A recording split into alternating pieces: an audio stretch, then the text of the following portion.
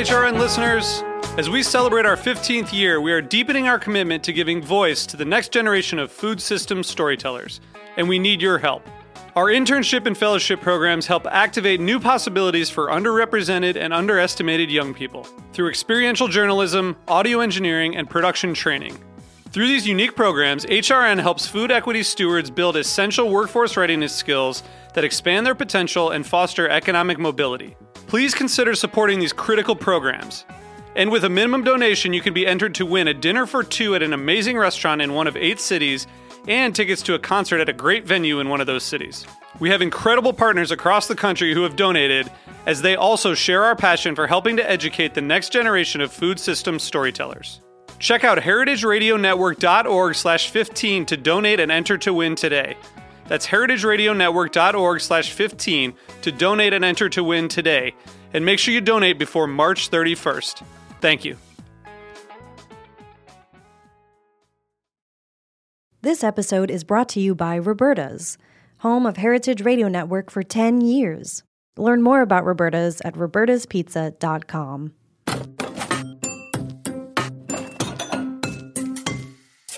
Hardcore is a new series from Heritage Radio Network. Over 6 episodes, we're taking a close look at the rebirth of American cider. Really, it wasn't until about 10 years ago that cider started to be revitalized in the United States. From the science of fermentation. So yeast, it's a fungus. It's a unicellular fungus. To the magic of terroir. What really excites us is thinking about communicating that very sort of spiritual aspect of knowing a piece of land. We're setting aside our cider donuts to gain a deeper understanding of this singular beverage. I love a cider donut. You don't have to have a cider donut with your cider, and I will die on that point. Subscribe to Hardcore wherever you listen to podcasts.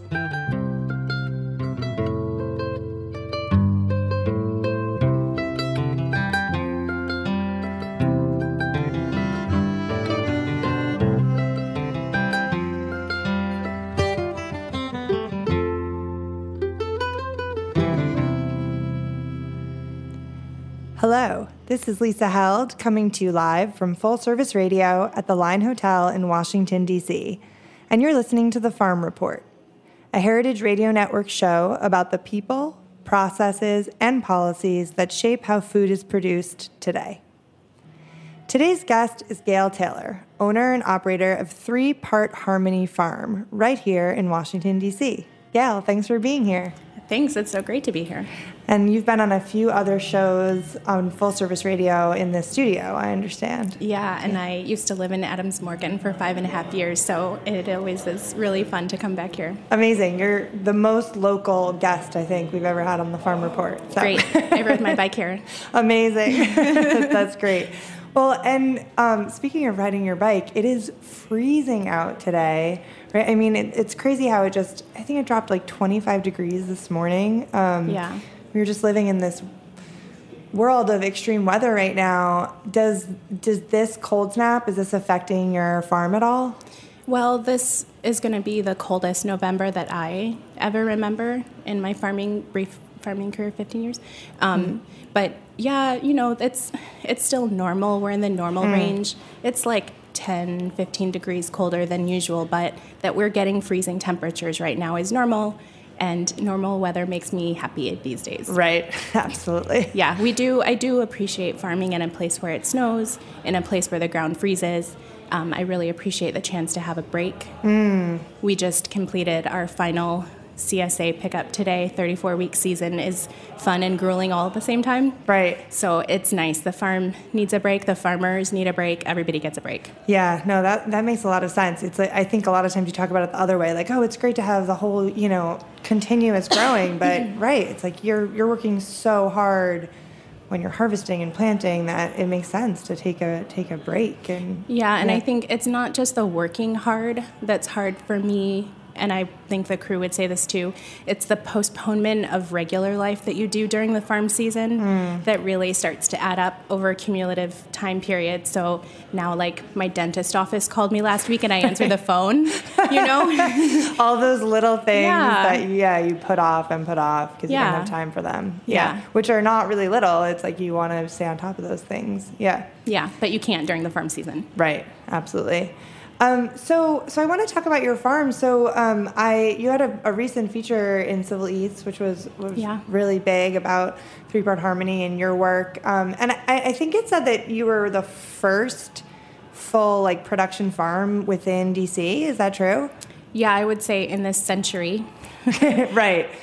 Most people do say three-part harmony farm is the first, and that's sort of true unless you take a step back and really think about the fact that this used to just be one big farm. Right.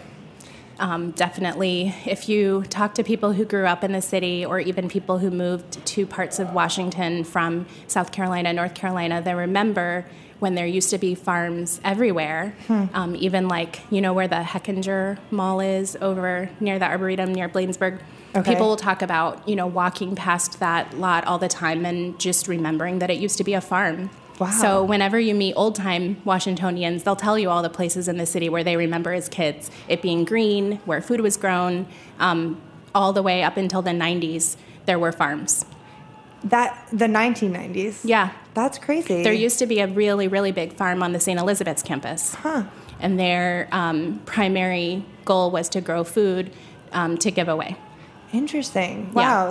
So there, people were growing for a long time, and then there was sort of this, I guess, like several decade-long gap when people were not, you know, I'm sure there's probably, I don't know a lot about DC's network of community gardens, but because I'm from New York, but I'm sure people have been growing food also, throughout that time. But, totally, yeah. And of course, the Victory Gardens were really big here during the World War II era. I mean, if you think about even like the old Soldiers' Home, the Armed Forces Retirement Home, that was one big cattle ranch. North of Florida Avenue, all the way up into this part of Adams Morgan, also was a farm. And so Kalorama Park, just within walking distance from where we are now, was a huge plantation.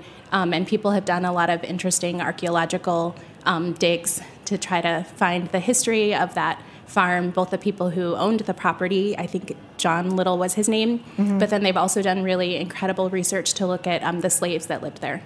Wow. So how did you get acquainted with all this farm history in DC? Like, have you just read a lot about it, or are there places where people can learn more about like the agricultural history of DC? Yeah, that's a good question. I think there's two parts of it for me. Is like I've been living in DC since 1999. Okay. And like I said before, I used to live in this neighborhood. So there's a guy here, Eddie Becker. I like to call him the Adams Morgan historian. He just knows a lot about the history, and he gives tours. If you go on one of those websites, now I can't remember the name of it, that nonprofit organization that puts up the little signs in the old phone booths. Do you know what I mean? No. All over DC, they do this in all different neighborhoods, and you can do like a walking tour and learn about the history. Cool. Right. And so Eddie does this on occasion, and they also have paired up with some archaeologists and students from Howard University who did a really interesting project unearthing a former graveyard of previous former slaves and freed black folks over here at Walter Pierce. Wow. So anyway, so to answer your question, I guess I'm just kind of like interested in my hometown and the history, and some of it's related to farming and some of it's not. But, you know, since I decided to start a farm here in the city where I was living in 2011, I just meet people. People will walk up to me, people will walk past the farm and say, what are you doing here? And they just like to tell stories, and I like to hear stories. I think that it's great to see folks with gray hair come by and tell me about what it used to be like. Yeah, absolutely. So you said you started Three Part Harmony in 2011. So what led up to establishing your own farm in DC? Like, what was the inspiration? Well, I had in my mid-20s decided to change careers, and I started volunteering at a farm in Upper Marlboro, and they offered me a job, and so I said sure. And I started working at that farm part-time, stopped sending out resumes, and it just became like a rabbit hole. I call it now my quarter-life crisis. I just was like, I worked part-time a couple seasons, and then I went full-time, And then somewhere at the beginning of 2010, I told my boss that I didn't want to keep driving 45 minutes to an organic farm anymore. The drive was taking a toll on me, and I just decided that I wanted to start a farm closer, either start a farm closer to where I lived or move to the farm where I was going to be. And it just so happened in that same period, 2009, 2010, I was part of a group process. We bought a limited equity co-op together in D.C. And so as I thought about how terrible it would be to be straddled still in the two worlds, owning a home with 4 other people in Washington, but then perhaps owning property with other farmers where I was driving back and forth between the two, it didn't make sense. So that sort of like settled that decision for me. And I had firmly decided and like embraced the idea that I would start a farm in DC, even though I'd never gardened in my life. The smallest acreage I had ever grown on was 20. So there was really a steep learning curve in the beginning. I also didn't know anybody in DC who was doing food and farming projects. Right. I had met a lot of the organic, sustainable ag farmers in Maryland and Virginia and Pennsylvania and Delaware, but I had never, for example, been to Rooting DC, which is DC's biggest garden conference that happens every year. It's huge. So I had to hit the pavement and start like going around, and I literally just would call the organizations and ask if I could volunteer with them so that I could get to know them. Right. And then I went to Rooting DC and started introducing myself, meeting folks who would be my new peer group. Right. And it's interesting. You said you worked on bigger farms, and so it was challenging to start a smaller operation. Can you unpack that a little? Because I think like a lot of people would think it would be harder in the other direction, right? You'd be like, oh, I need to scale up, or how do you... But what was challenging about growing in a small space? I just sort of like when you start out the season in the middle of January and sit down and make a crop plan on a spreadsheet, I was thinking of tomato seedlings in the multiplier of 128, like the cell, I was thinking like, I'm going to have 128 Cherokee purples and I'm going to have 128 green zebras. And I just had a hard time imagining I would have any less than 10,000 tomato plants. Right. And so that's not quite on a consumer scale what a CSA member wants. It was hard in the first year. I remember we would have like 6 weeks in a row, the members would get like 10 pounds of tomatoes. And then the next 6 weeks in a row, it would be like 10 pounds of zucchini. I just had a hard time planting less than 10 plants at a time, even though I was on a tiny scale. Right. Yeah, that makes a lot of sense. And what about the land that you are on? So, for young and beginning farmers, and I mean, you weren't a beginning farmer, you had a lot of farming experience, but starting your own farm as a beginner, land access is the biggest issue that people talk about. How difficult was it to find an actual plot of land? Yeah, it was then and still is now the single biggest hurdle I think that young farmers have to overcome. So when I had made that decision to start a farm in DC, I started scouting land. And the first criteria is that it needed to be within a 15-minute bike ride of my house. So if I wasn't going to drive 45 minutes out to Prince George's County, I also wasn't going to drive 45 minutes to get to the other side of town in DC traffic. Right. So you'd be driving maybe 2 miles, but it would take just as long. Exactly. Yeah. So, and people knew that I was looking for land, so people would call me, email me, text me, hey, do you know about this lot? And I just created a spreadsheet and started writing down like all of the addresses and square lots and then looking them up on the property tax records to see who owned the property so that I could approach the landowner for a lease. And I mean, what about cost? Because in DC, I mean, you're finding land in a city where everything is so much more expensive potentially than in a rural area. It's true, but if you look at per acreage prices inside the Beltway or even just outside the Beltway, you would have to be waking up and packing a truck at 3 o'clock in the morning to be commuting into DC markets from a place where land is affordable. So when I started looking at those numbers, I mean, like $1 million could have been $100 million. I still didn't have it. Right. So it just seemed like I was thinking about, as a person who didn't have a land trust or have a trust fund. Have a trust fund, right. Freudian slip. I wish I had a land trust. Yeah, either one. So, I had like a few $1,000s in my savings account and that was it. And so it kind of didn't matter how much the land was worth. I wasn't going to buy it. Right. So the piece of property that we're on now is a 2-acre parcel that's owned by an order of priests, and they've owned the property for more than 100 years. And it turned out to be number one on my wish list when I made the spreadsheet and started looking at all of the different criteria and pros and cons of all the parcels. So I just called the head priest and asked for a meeting. This was in 2011. And I sat down in their conference room and pitched them this idea that I would start a farm in D.C. on their property.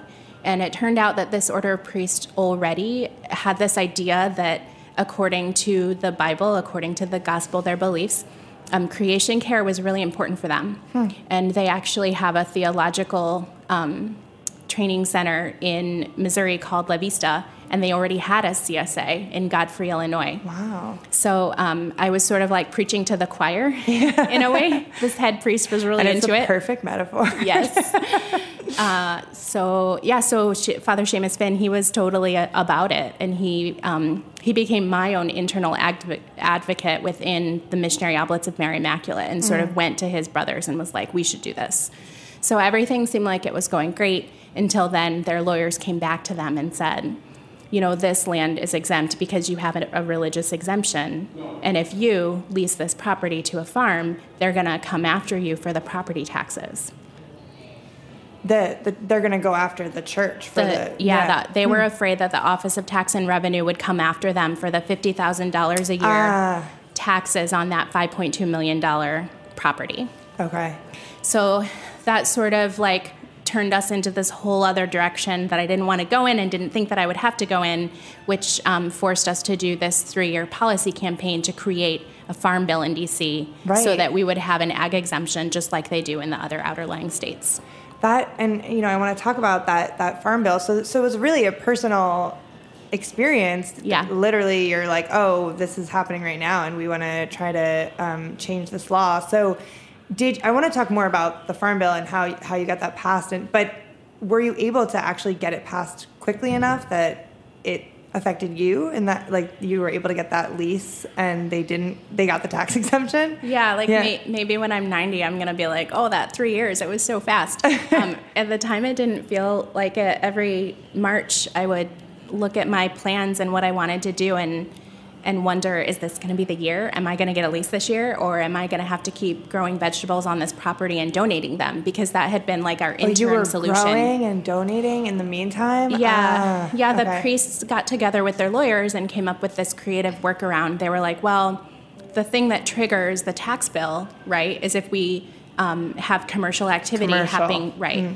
So why don't we just give you, Gail Taylor, a contract to grow vegetables from money out of your own pocket, donate the vegetables, and not sell anything, and then that will be fine. And we'll just do that until the Farm Bill passes. And so we agreed, and 3 years in a row we agreed again to do that until we finally got the bill passed. Wow. So who are you donating the vegetables to? The same soup kitchen that I still donate to, the Catholic workers over in Petworth. Okay. There's a great group of folks, the Dorothy Day Catholic Workers. And I met them when I first moved to D.C. in 1999. So, and they turned out to be actually my interim business plan solution while we were waiting for the Farm Bill to pass, is that I created a backyard style CSA. Got it. So people who wanted to let me use their yards for free or for $25, I would bike around to them all throughout the week. And then on the day of the CSA pickup, I would go to some or most of them and collect all the vegetables and wash them in my kitchen, and then the CSA members, all 6 of them, would come to my porch. Wow.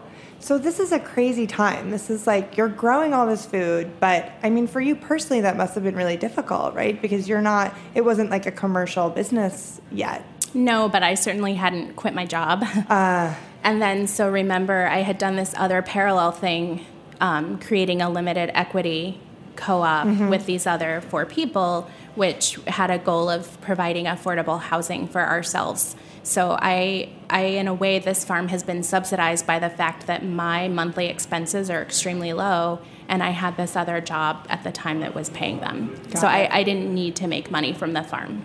Perfect. Okay. So I want to talk, I think after the break, we'll go back to the Farm Bill, because I want to talk more about that. But just what does the farm look like today? So we're sort of like talking about, all this time leading up to it. What does it look like now? What are you growing? How big is it? Yeah, Tell us a little bit. That's what I want to talk about, the farm, all this policy stuff. So we are growing vegetables on 1/2 acre, and then we have 1/8 of an acre of cut flowers. The land is mostly square and pretty flat. So it's great. That's great. Yeah. There's 2 rectangles that comprise this 1/2 acre. And I have divided them all into 3-foot by 100-foot long semi-permanent beds. And we have, over the last 8 years, had sort of semi-permanent walkways where I've planted dwarf white clover. Sometimes we'll just mulch the pathways. But both sides have 4 sections of 8 beds each. So we have 64 beds of growing space. When we started out the farm, the pH was 4.5, and it had just been a soccer field that had, for 100 years, not had anything really done on it. Right. So I actually, for the first 6 years, put a lot of compost in, which is not how I learned how to grow vegetables. You don't put compost on 20 acres every year. It's really expensive. But we started out by, there's photos of this, I think, maybe on our website. We had donated 5-gallon buckets, and I would get compost delivered, and we would spread it out 10 buckets at a time, only in the growing space. Right. So we were just only making sure that we were spreading our minimum amount of fertilizer and compost within the space we were growing. And I think if you look at the photos from over the year, you'll see this beautiful transition from this pale, lifeless desert wasteland, no worms, to now today we have this beautiful, vibrant soil, which I always like to remind people when they come to the farm is our first and foremost important crop is the soil. Absolutely. That's where you're going to get the healthy vegetables. That's where you're sequestering carbon. It's the basis of everything, right? Yeah. You asked me earlier about that mental transition I had to make between growing on a larger property and a smaller one. One of the things that I thought was interesting and fun was to try to play around with this idea of companion planting and intercropping. Because if I'm not relying on manual cultivation and single row plantings, then I can try to see what would happen if I planted these scallions and the lettuce heads at the same time in the same place, taking up nutrients and soil in a different way, and then going in at the same time, but coming out at a different time. It just sort of allows us to maximize our space and maximize our production to become an incredibly productive growing space that is I think unique on an urban scale like that.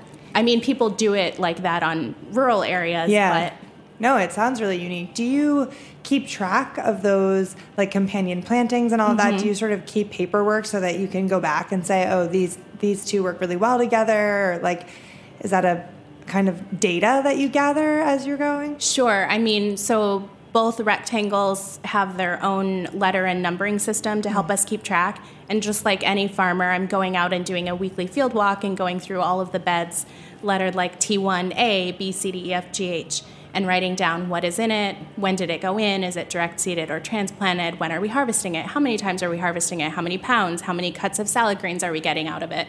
Are we getting 50 pounds in one cut, or are we getting 75 pounds in 2 cuts? Those kind of data, we've been collecting. So a lot of data. That's a lot. Yeah, but it's the same that everybody else is doing. Right. Yeah. But but I think we have some farmers that listen, but also a lot of people that probably don't ever think about that aspect of farming. It's very technical and totally. Anyway, we have to take a break. I'm quick, we gotta hold off for a second. We're gonna take a quick break for a message from sponsor, and then when we come back, we're gonna talk a little bit more about the policy and how you sell and other things.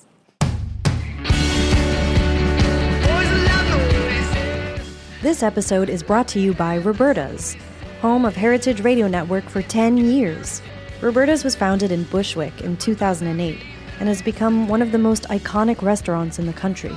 HRN made its home inside of Roberta's in 2009, and together they have become part of the DIY fabric of the neighborhood. Roberta's, the pizza restaurant, is open for lunch and dinner 7 days a week and serves much more than just the famous wood-fired pizzas.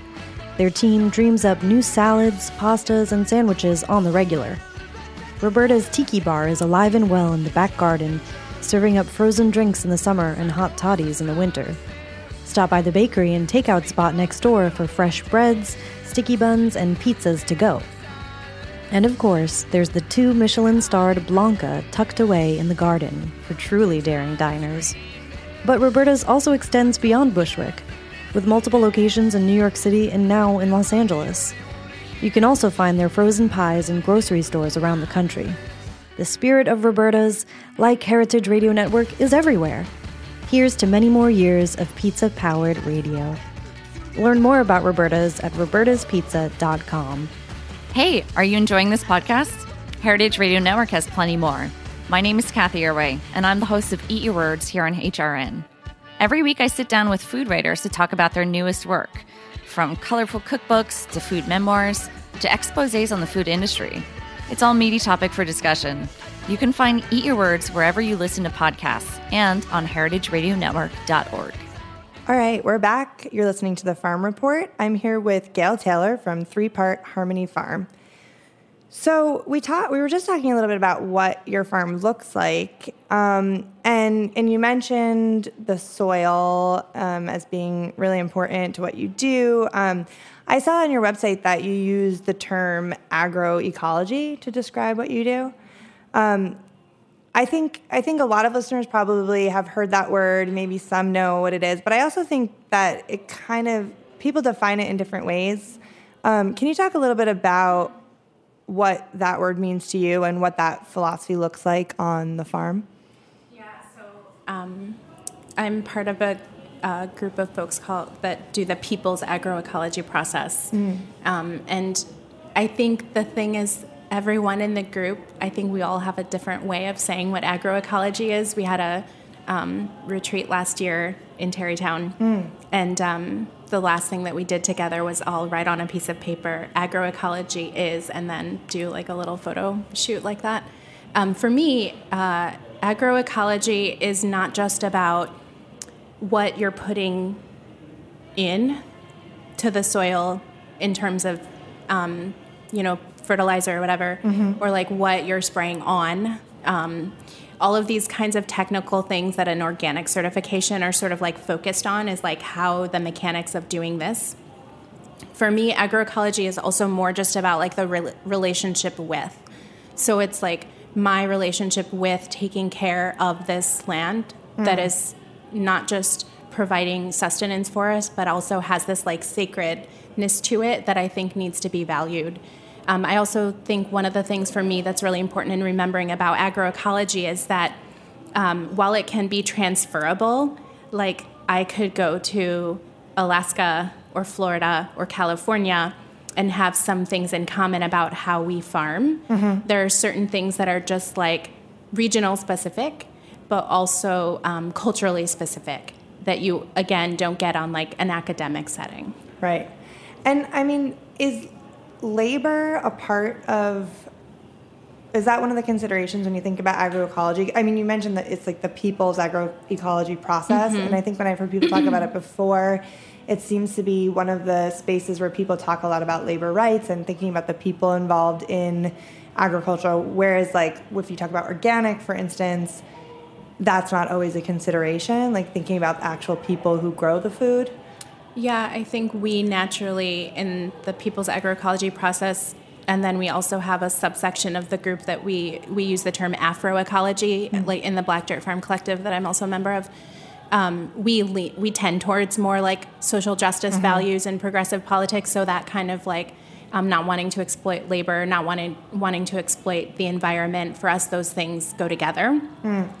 But the people in the People's Agroecology process is more about just like valuing the farmer knowledge and sort of trying to get away from the idea that farmers don't know anything and we need the scientists to come onto our land, like we need that extension agent to come and tell us how to do it. And this is all about, again, valuing that local knowledge. Like somebody from far away could come and say, this is how you get NPK and you need to add it like this and you need to measure it like that. But then you go and you talk to people and they're like, well, for thousands of years we've been doing it like this and it works and it's great. That's local knowledge that should be valued. Right. That the people themselves should be able to feel empowered to share that with each other. Right. No, that makes a lot of sense. Okay, so I also want to go back to when we were talking about the farm, you talked a little bit about what it looks like and what you're growing, but not about where all this food is ending up. So I think you have a CSA. Is that your main source of, is that the main market? Yeah, the farm that I trained on was primarily a CSA farm, and so I brought that experience with me when I started 3 Part Harmony Farm. We have done a small amount of like wholesaling on the side. For a couple of years, we've gone to a farmer's market. But 2 years ago, I just took a step back and looked at where all the numbers were for the business and just decided that we should drop out of that farmer's market where we were competing with actually somebody who is in my farmer's co-op. There were just like 3 organic vegetable farmers there, and it was like one too many. Right. And I was the smallest. So I dropped out of that farmer's market and set about to do a 3-year plan of doubling our CSA every year for 3 years in a row. And then also tried to increase other enterprises of the business that were bringing in cash flow. Like we have a nursery business that has been important from the beginning, which was an accidental enterprise actually, because it turned out it was like one of the main things that I could sell while we were waiting for the farm bill to pass, because I had taken that $2,000 in my savings account and invested like 95% of it into a greenhouse that was in my backyard. And so when I figured out that the only barrier to selling the produce at the oblate property were property taxes, but I had just bought this house with these other people, I was like, well, I know who's paying the property taxes on this property, so I guess that means everything on it can be sold. And then that just like created this whole other side business that's become actually really important. And like this year, for example, we supplied hundreds of DCPS schools with plants for their spring and summer gardens. Oh, that's amazing. That was like a little tangent. So yes, we're a CSA farm. You're a CSA farm. How many members do you have? Oh gosh, we're at like 215 shares right now, which is not quite the number of members. I count our half share, single share as the share because it's like 85% of our members are single or 2 people living in an apartment or in a group house, and they don't cook at home every night. Right. They're pretty typical DC folks in our CSA. Yeah. And did they pick up the shares at the farm, or do you have pickup sites around the city? We don't do any farm pickup. That's one thing actually that's prohibited in our lease. We're not allowed to have a lot of foot traffic on the property. It's literally the backyard of priests. So, okay, yeah, I could see that. Yeah, so the 2019 season, we did 7 different distribution points in 3 different days. Oh, perfect. So I want to talk more about this policy. I just think it's so interesting. So you were like trying to solve for this situation with property taxes, and I mean, did it? I know obviously in that situation you're like, I need to figure this out so that I can start this farm, but I'm sure you were also thinking this is going to be a barrier for anybody who wants to do something like this, right? Oh yeah, 100%. Yeah. So how did you go from that to like, we're going to write a piece of legislation? Like, did you go to a city council person? How did that process work? Yeah. At the time that I started to realize what was standing in our way of starting the farm on that property, I already was a pro bono client of the American University Law School Clinic. Oh. So they have their 3Ls go through this clinic, and they can take on pro bono clients. And I had asked them if they would help me try to figure out and navigate how to start 3 Part Harmony Farm in a city where at the time, like if you go down to DCRA and you pull up the like options in the drop-down menu, vegetable farm isn't really one of them. You're like, wait, what? You want to start a farm? Like, there was no process. There's nothing. It took me 3 years to get insurance. Right. There was just like, in every single way, because DC's not a state and we didn't have a state Department of Agriculture that already had this foundation of processes and every single thing. It was like the Wild West. Yeah. Every single thing I had to find a workaround or create a new way. So I just asked these law students to help me figure it out, and they did. I went through 3 sets of 3Ls. They were really great. And when I approached them with this idea, like, hey, I want to do this thing, we need to figure out a way to make it possible for farms to lease land without incurring huge property taxes for the property owner, they were totally into it, and it just launched us into this whole other project together. Right. And then at the same time, I approached a city council member, David Grasso, to take it on. I knew that he would be into it. He grew up on a farm, and I had worked with his mom in the late 90s, early 2000s. So I knew a little bit about him and his family, where he was coming from, and I knew that he would be interested in it. Got it. And then the legislation ultimately became about more than property taxes, right? Like, this is sort of, I guess I'm assuming, but from what I've read about it, it's sort of like a bill that makes it easier for people to set up urban farms in DC overall. Like, are there many components to it? Yeah, and it was from the beginning. In the same year that I started 3-Part Harmony Farm, I also started this farmer co-op, Community Farming Alliance, with Zachary Curtis, who had Good Sense Farm and Apiary, and then Holly Poole Cavanna, who has Little Redbird Botanicals. Okay. And so the 3 of us were sort of sitting down together and saying, how can we knew that we had one shot. It's not like every year you're introducing new farm legislation in DC. Yeah. So we really wanted it to be comprehensive. We wanted it to be able to cover other people doing other kinds of things besides what we were doing. And I was just 100% clear that it had to not only be about people who were going to grow vegetables in the ground like I wanted to do. And so that was another reason why I wanted the law students to kind of help us think out of the box. Right. And we talked to a lot of other people, like, what is the acreage that you should say defines farm? All of these things were really important in looking at how DC would create the parameters around what does a farm look like and who gets to call it a farm. Is it how much money you make? Is it how much space you're using? Right. All the other states had already figured this out according to their own unique situation. We're in this situation where we need a farm to also be on a rooftop. Right. Yeah. So then, what year did it passed? It ended up passing. Yeah, December of 2014. Okay. And since then, have you seen a lot of effects of that? No. Really? No. Huh.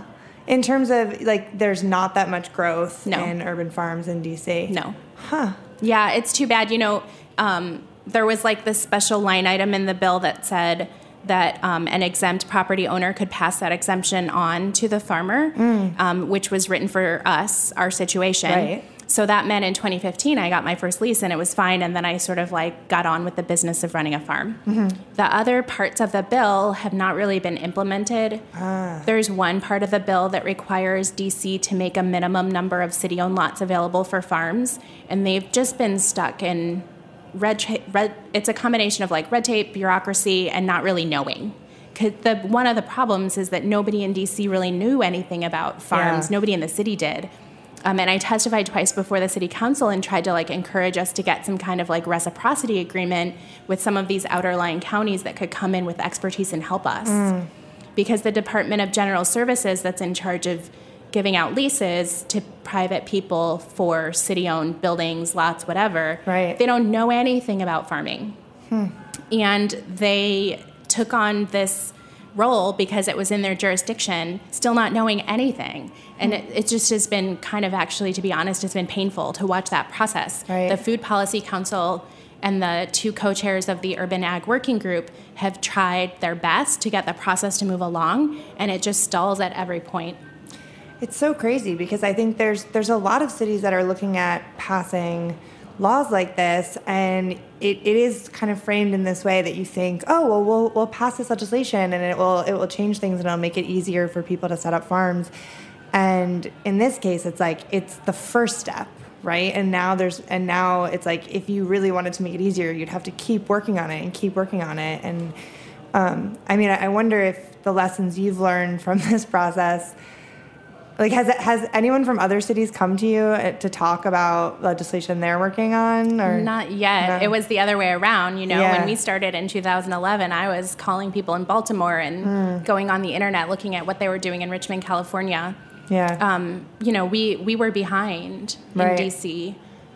Well, I mean, in New York, they've been trying to pass comprehensive urban ag legislation for, I guess now, I want to say it was like 2017 when it was first introduced, and it hasn't gotten through. And it is funny. It's just funny to me because there's this sense that, like, we'll just change these rules and then it'll be easier for farms to get permits and it'll all work. And I think, it's just a good lesson that, like, getting the policy passed doesn't always mean it's going to be the end result you want. The thing is, on paper, the bill that we passed in its time was the best one. Of course. That we really did think about everything, and on paper it looks great. Yeah. And since then, as soon as it was passed, the city has only sort of like blocked us at every pass. Like, even in the next year, they wanted to decrease the number of lots that they were required to give out, and yet, anyway, here we are, and they still haven't given out any. So I don't know. It's a little bit hard. When we were going through the process, I had approached DC Greens about helping with the final push, and they came and helped us get over the finish line. It was really important. And Lauren Schweder-Beal, the executive director at DC Greens, had the foresight to say we should have a companion bill to set up the DC Food Policy Council, which exists today. And so that's how we ended up with two pieces of legislation. So, the Food Policy Council has been meeting, and they have all these subgroups. And I really think for us now in this moment is the question of, like, is the political power there matching where the political will is? Right. Because so far it's unclear whether or not people in D.C. want to have a city where we care about food security and food sovereignty, where we actually are putting our money where our mouth is and supporting farms that are growing food for people, or whether or not we still want to go back to be the city we were in the 2000s, which is like we have all these gardens where kids can come and dump an entire packet of carrot seeds in one spot, and then they learned all these great things, and they go home and somebody fixes it when they leave. And that is what we are good at, and that's great. We don't need any more of that. The question is now, are we going to grow food for ourselves? That's what Three Part Harmony Farm wanted to show that we could do. Yeah. And we have shown that, even without the city's support. Right. What do you think needs to happen for other people to follow in your footsteps? Like, you said you started an alliance in DC? Yeah. Yeah, it's an urban-rural partnership, actually. Okay. You are this example of someone growing food in DC for people, people sort of growing food for themselves. What needs to happen next, do you think, to get more people following? I think people have to want it. Even though I have a lot of critique with the way that the city has not done what it could have, at the end of the day, it's not the city government officials who can go out there and recruit people on the street to be farmers. Mm-hmm. If somebody has the vision to start a farm and do what I did, they need to really be able to sit down and say, this is what I want to do, and this is how I'm going to make it work. Like literally, in order to get the lease that I wanted, I put a line item in a bill. Right. And then I was off to the races. Yeah. I think, if the interest is not there, then maybe we are just a city that has a lot of children's gardens, and that's fine. People can go to the farmer's market and get their vegetables from Maryland and Pennsylvania and Delaware. But do you think that's fine? Like, what is the unique benefit that you see to growing food within the city as opposed to buying it? Well, for one thing, growing food in the city is an answer to how climate change is affecting our food system. And on Saturday, we had a fall festival at the farm, and I was showing people, like, this is what happens when you grow food on a small scale, intensively, with creating this bed system with the walkways. Even after 5 inches of rain, we can still come in here and harvest and do all of the work that we need to do because of the way that the farm is set up, because of the way that it's designed. We're not in a situation where it's raining and raining and raining, and then in the 3 hours that it's dry enough for me to go out there and plow my field, it's dark, or I'm sleeping. Now we have wetter springs longer into the summer. We're going through extreme rain, extreme drought. All of these temperature fluctuations are just making it harder and harder and harder for people to produce food on that larger acreage scale. Right. We can do it in the city. We can feed ourselves in the city. Absolutely. Well, I think that is a great place to end. Thank you, Gail, so much for being here. Thanks. Thank you all so much for listening to the Farm Report on Heritage Radio Network. If you enjoyed the conversation, please subscribe to the podcast, rate it, and share it. I'll see you next week. This program is powered by Simplecast. Thanks for listening to Heritage Radio Network, food radio supported by you. For our freshest content, subscribe to our newsletter. Enter your email at the bottom of our website, heritageradionetwork.org. Connect with us on Instagram and Twitter at heritage_radio. You can also find us at facebook.com/Heritage Radio Network. Heritage Radio Network is a nonprofit organization driving conversations to make the world a better, fairer, more delicious place. And we couldn't do it without support from listeners like you. Want to be a part of the food world's most innovative community?